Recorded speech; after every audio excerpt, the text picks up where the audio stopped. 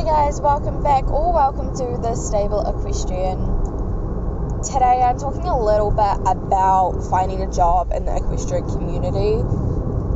This episode is aimed a little bit more towards young teenage sort of years. However, there is still some things in here that will help for any sort of equestrian job if you've never done it before and don't know where to kind of start. So, I teach a lot of kids that are 12 to 14 sort of age, and a lot of the kids are super keen and want to be around horses all the time, but that's hard. Not all the parents have the money to do the lessons and the pony club and pony group and stuff. And so these kids are really, really eager to do whatever they can to just be around the horses. And at our stable, we have pony groups, which is like pony club, but you don't get they're different certificates. They're just recognised at the stable and not, nationally recognised. However, our top two pony groups, and when I say top two, I just mean the two older kind of groups, get offered Saturday working spots, and it is volunteer, but they come down in the morning, they help with the feeds, and they help get ponies ready and stuff.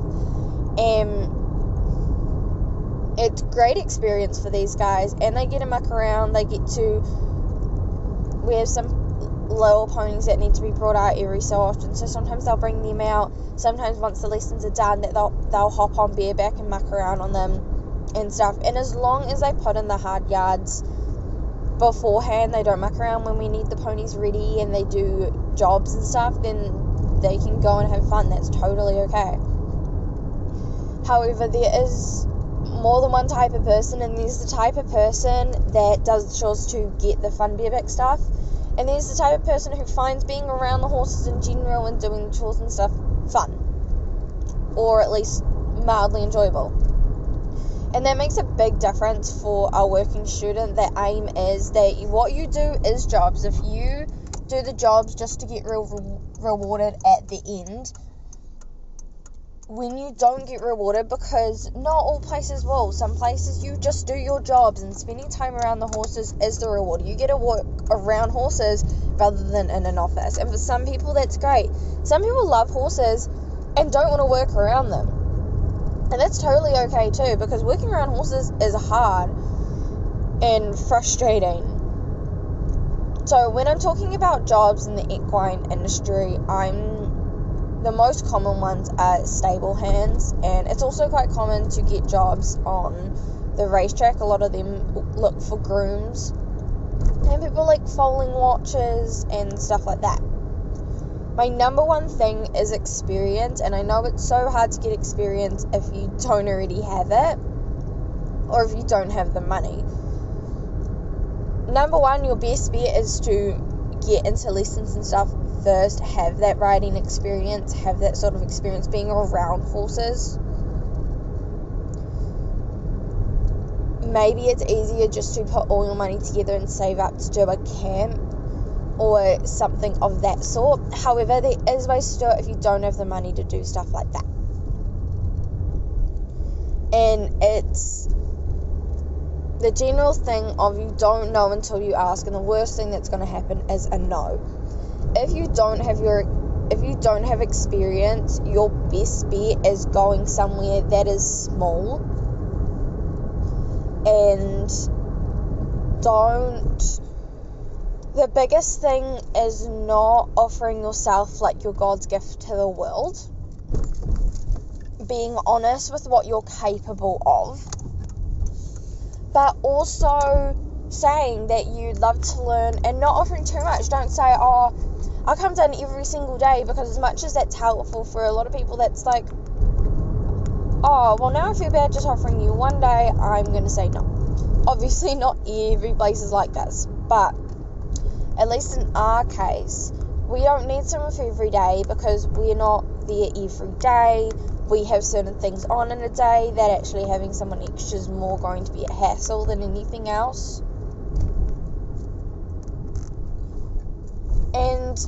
that's totally okay. But my biggest suggestion, if you don't have the experience, is to go, your best bet is to go onto Facebook pages, horsey Facebook pages locally, and ask if anyone needs a hand around. Say you haven't, but be honest, so that they don't chuck you in with horses and you have no idea how to lead them. It may seem easy, but if you've never done it before, you have no idea how to do basically anything. And I say that in the nicest way possible.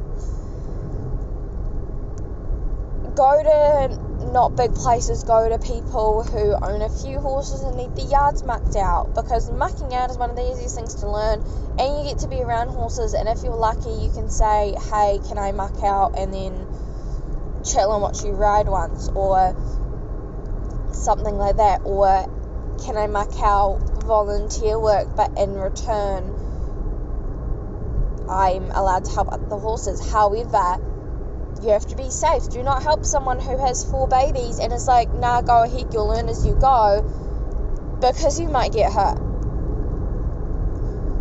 So for those ones who have the riding experience, so for the ones who've done lessons, who've done pony camps, groups, lessons, club, etc.,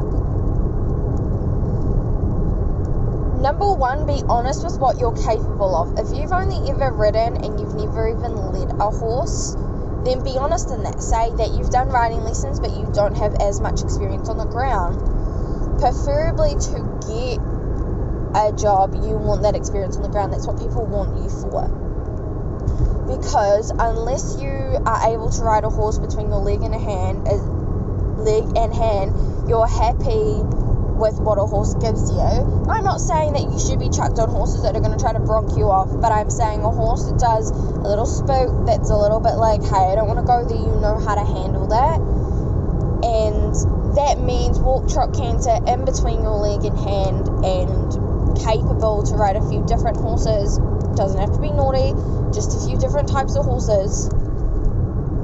Until then, likely aren't going to be asked to ride any horses. There are some people who want someone to trick out with them and they're just walking, and that would still be perfect. Like, there is opportunities out there to ride. At the RDA, sometimes their volunteers will hop on the horses, and if you can walk, trot, canter, that's perfect, but you don't have to have them into your leg and hand. You can just walk, trot, canter, let them have a bit of a play, and that's fine. I think the biggest thing is not expecting too much. You go in there, and if you have minimum experience, go to small places. Say, hey, do you guys ever need any hand at any time? I've done this, and this. Do not put too much into your experience. You'd rather downgrade it than upgrade it, in all honesty. And as much as that might risk the fact of not getting a job, you'd much rather risk that than upgrade it and lose your life because you're not as capable as you say. And that's totally okay to not be capable. We take our kids on Saturday knowing that we're teaching them everything, but having to teach someone something is more of a hassle than just doing it ourselves. However, we are both of us that run it, we're both instructors. We absolutely love it, and we're happy to do that. But if you're not honest and you don't say that, someone's going to get very frustrated because you don't know what you're doing. So be honest, ask small places, and don't ask for too much. Just say, hey, I am looking for a volunteer job. Unless you want pay's a bit harder. I'm looking for a volunteer job. I love the look of your place. I would love to help out at some point. I've done this, and this. If you need help out, and then give them ideas. Say, like, if you need help with getting ponies ready for lessons, if they're a riding school, if you need help with mucking out, grooming and stuff.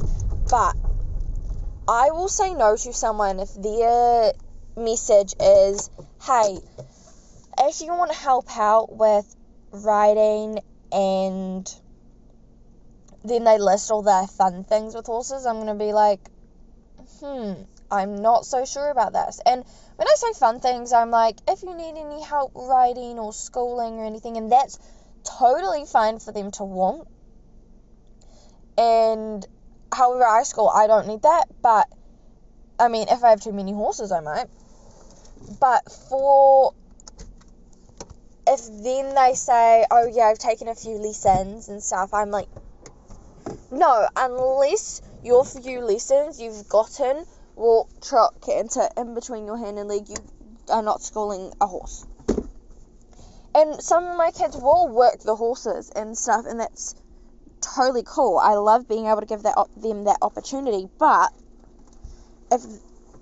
we have kids who are very like, they just want to do the fun stuff. They want to pat the pony until they can ride, and there's certain things that they like better than other things, and that's totally okay. However, if you're working, I expect you to do everything that you're capable of. I'm not saying doing stuff that you're not capable of, but if you're capable of something and you refuse to do it just because it's a bit boringer than you like, then that's not the type of energy that we're going for. The first time is always one of the biggest times, unless they know that you are not that experienced. If you're not that experienced, they're going to be looking for someone who's keen to learn, not someone who knows everything. Whereas if you say you know stuff, they're looking for someone who can be on the ball. The difference between people, so we offer something called, we offer mentorships, and we haven't offered them a lot, but we do offer them. And with these mentorships, sorry, I'm going outside for a brief second. With these mentorships, we offer it to kids who work hard, who want to be around the horses, and the girl that we've offered it to so far is someone who's been with us for a while, who, with an extra lesson, which is what she's offered, would improve immensely. I personally think and hope. She's a really neat rider. She works very, very hard, and on Saturday there's a big difference between her when she's working hard and making sure she's getting stuff done compared to a lot of the others that like to muck around. And I'm like, they're kids. We're not expecting a whole bunch. But this girl does show, and so do others. We will offer it to others as well, but we can't offer it to everyone, and it is something we want them to strive for.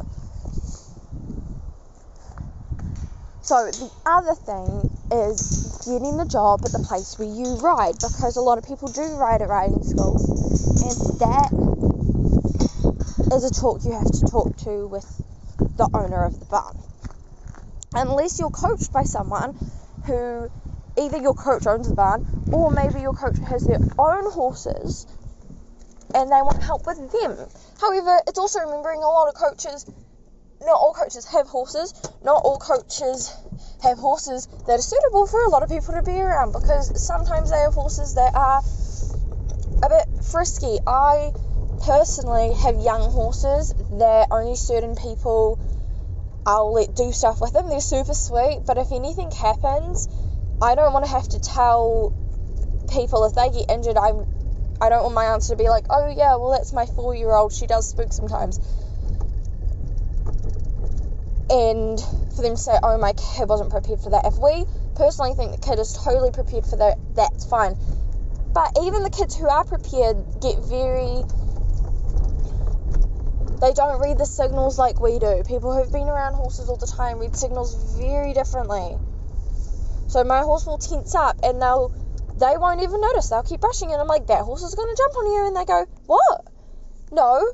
What do you mean? Well, they don't say no. They're pretty good, but they're like, what do you mean? And they have no idea that horse is tensing up right next to them. So, the more experience you have, the more options you have, basically. You can go to decent-sized riding schools. However, if you ride somewhere, the easiest way to get a job there is to come early, put in the hard yards without being asked. one of the big riding schools that I work at, where I coach, the girls who work there on the yard got their jobs because they would come early from their lesson for their lessons, and they would work. Obviously this is hard if you have a right after school lesson, but then it's asking for afterwards and saying, oh hey, do you need a hand with everything, making sure your parents are okay with that as well. We have 2 girls that I teach that consistently go, do you need a hand with anything? Can we do anything? Can we help feed? Can we do this? I honestly think that if we said, hey, come for half the day and muck out, they would jump with joy. We don't do that to our kids, but that's how keen they are. And we don't it doesn't matter how inexperienced you are or whatever, you still deserve respect in your job. And you still deserve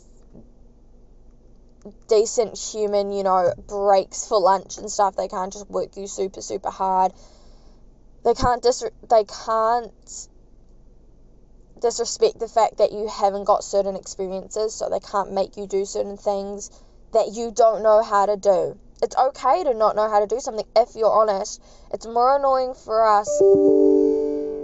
That was loud.